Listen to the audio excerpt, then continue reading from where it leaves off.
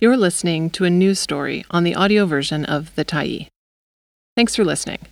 The Tyee is a nonprofit newsroom that is funded by our audience. So, if you appreciate this article and you'd like to help us do more, head on over to support.thetyee.ca and become a Tyee builder. You choose the amount to give, and you can cancel anytime. BC's youth are worried about their futures. The lead author is Katie Hislop. For the full list of contributors, please refer to your screen. February 27, 2024. A new health survey of nearly 40,000 BC teenagers offers a mixed bag of news about their well-being. The results of the 2023 BC Adolescent Health Survey, organized by the McCreary Center Society, were released February 21. Responses to the survey, conducted over the spring of 2023, came from 38,488 youth aged 12 to 19, studying in 59 of the province's 60 public school districts. Only the Peace River North District did not have the capacity to participate. The survey asked students over 146 questions about their lives, from their eating, exercise, and sleep habits, to their cell phone usage, relationships, sexual activity, and substance use, to their mental health, body image, and whether they felt safe in school.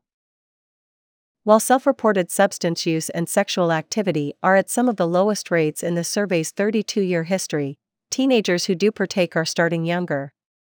And mental distress, particularly for female and non-binary students, has increased.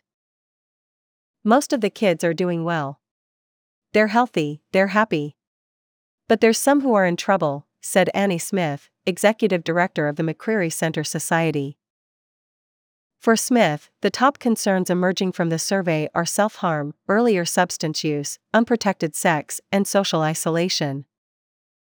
Newly appointed Minister of Children and Family Development Grace Lohr, who could not attend the launch, made a video address thanking McCreary Center Society for producing a survey that helps inform ministry decisions. It provides valuable information, input, and solutions on youth health and well-being, directly from youth themselves, Lohr said. Here are some of the most concerning and most encouraging findings, often from the same category, from the 2023 BC Adolescent Health Survey. Mental health and self-harm. The 2023 survey is the first to take place after the COVID-19 pandemic shut down schools for much of the spring 2020 semester and transformed teaching and learning in the 2020-21 school year. It also comes on the heels of 5 years of record forest fires, floods, droughts, and repeated dire warnings about the impacts of human-accelerated climate change.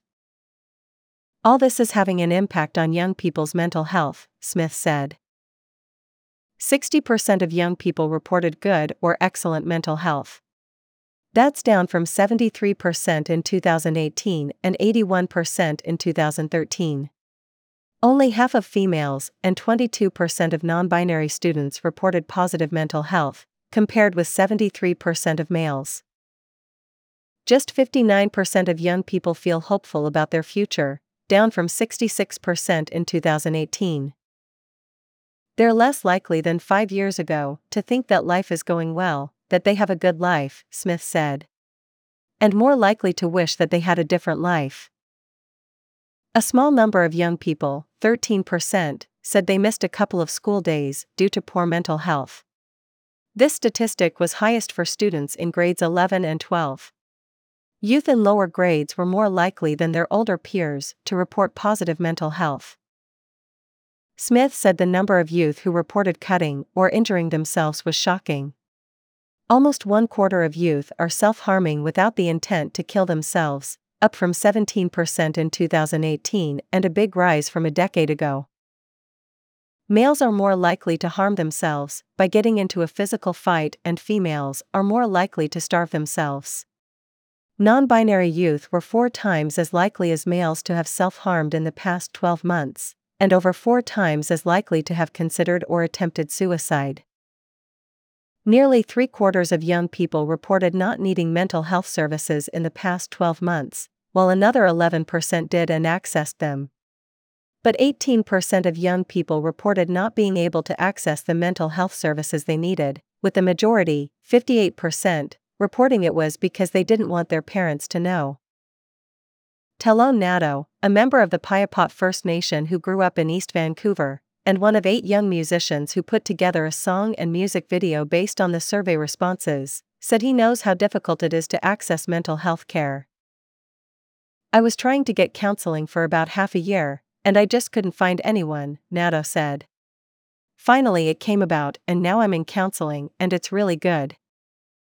Smith noted that the province has made positive steps for child and youth mental health services, including offering support through Foundry clinics, which young people can access for free.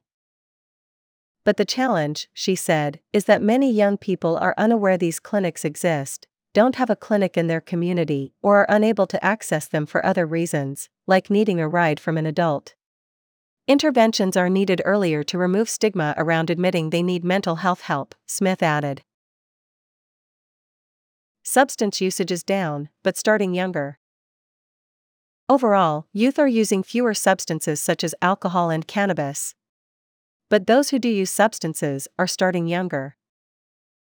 Just over a quarter of students reported vaping. The most common starting age was 13. Smoking continued its 30-year decline, just 15% of students reporting ever lighting up a cigarette, compared with 60% in the first survey in 1992. Alcohol use was also at its lowest rate in the survey's history, with just 38% of students having had a drink. But the most common starting age was 14. Despite legalization in 2018, cannabis use dropped to 22% from 25% in 2018. Most young people reported their first time trying the drug at age 14 or 15. But there was a slight increase in how many young people first tried cannabis at age 12–15%, up from 14% in 2018.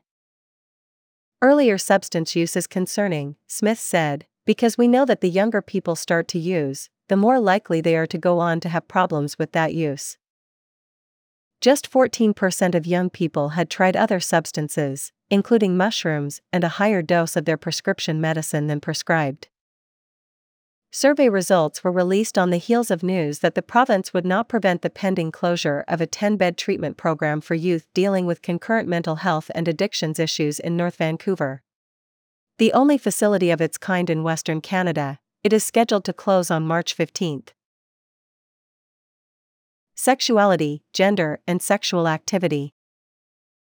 Half of respondents identified as male, 45% as female, and 5% as non-binary, up from just 2% of youth in 2018. 3/4 of young people identified as straight or heterosexual, a decline from 81% in 2018. Students in older grades were more likely to be sure about their sexuality, and more likely to identify as pansexual and bisexual, than their younger peers. Sexual activity among young people continues to decline. Just 17% of students reported having tried oral sex, a drop from 26% in 2008. 16% had tried intercourse, with the most common age for their first time at 15. Sexual experience was most common in older grades. But Smith is concerned about the high-risk sex youth are having. There was an increase in youth, 39%, who reported using the pull-out method as a form of birth control. Only 53% of youth report using condoms during intercourse, a similar response rate to the 1992 survey. At the same time, more youth, 19% versus 17% in 2018, reported using barriers for oral sex. I think we put a lot of effort into explaining to young people that if they're sexually active there are risks associated with oral sex, but we seem to have forgotten with intercourse where we see the drop in condom use. So that's concerning, Smith said. 7% of students reported being forced into sex by another student, while 2% had been by an adult. The gender breakdown showed non-binary, 18%, and female, 12%. Students were more likely to report being forced into sexual activity than their male, 4%, peers. Relationships and loneliness. Smith said she's concerned to see that kids have fewer friends and are doing fewer in-person activities. 94% of kids said they have at least one close friend in their school or neighborhood. This has decreased slightly since 2019, while the number of kids who reported having close friends online has increased slightly.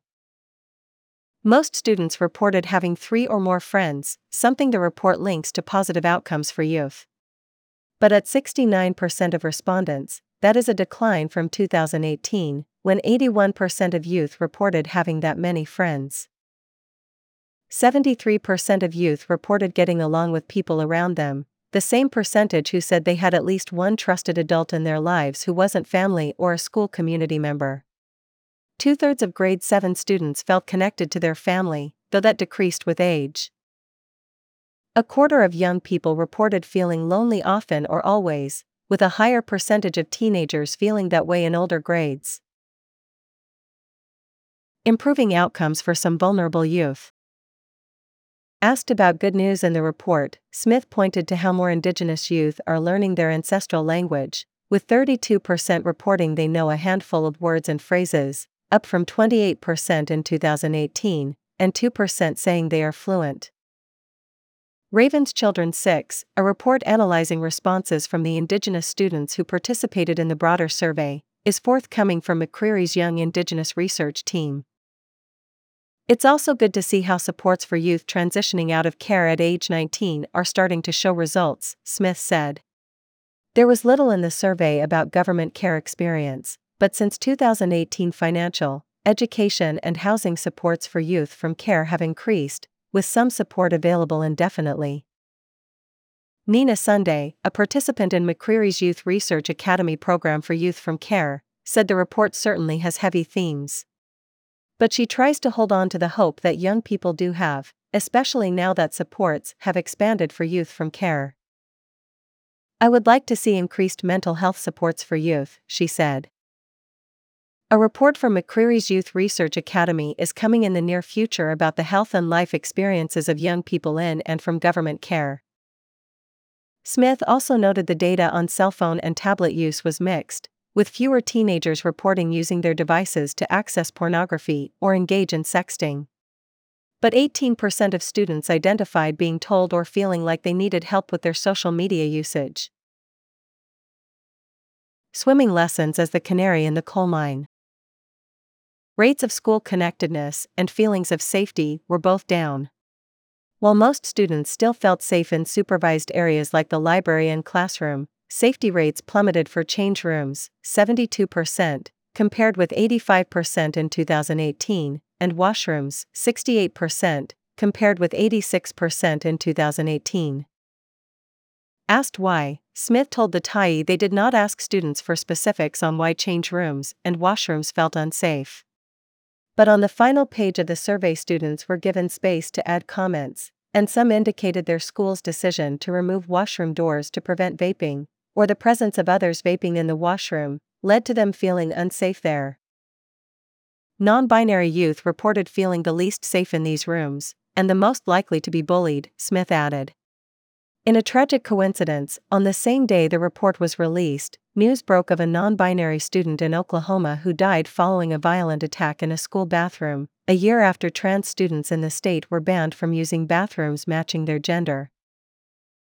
While some schools have introduced gender-neutral washrooms for students, or made all washrooms gender-neutral to support trans and non-binary students, anti-LGBTQ2S+ rhetoric has made bathroom access a political lightning rod. Students who reported feeling most connected with their school were more likely to report positive mental health and hope for their future. But it wasn't just school. Young people who felt most connected to the land and to nature also reported higher ability to handle stress in their lives.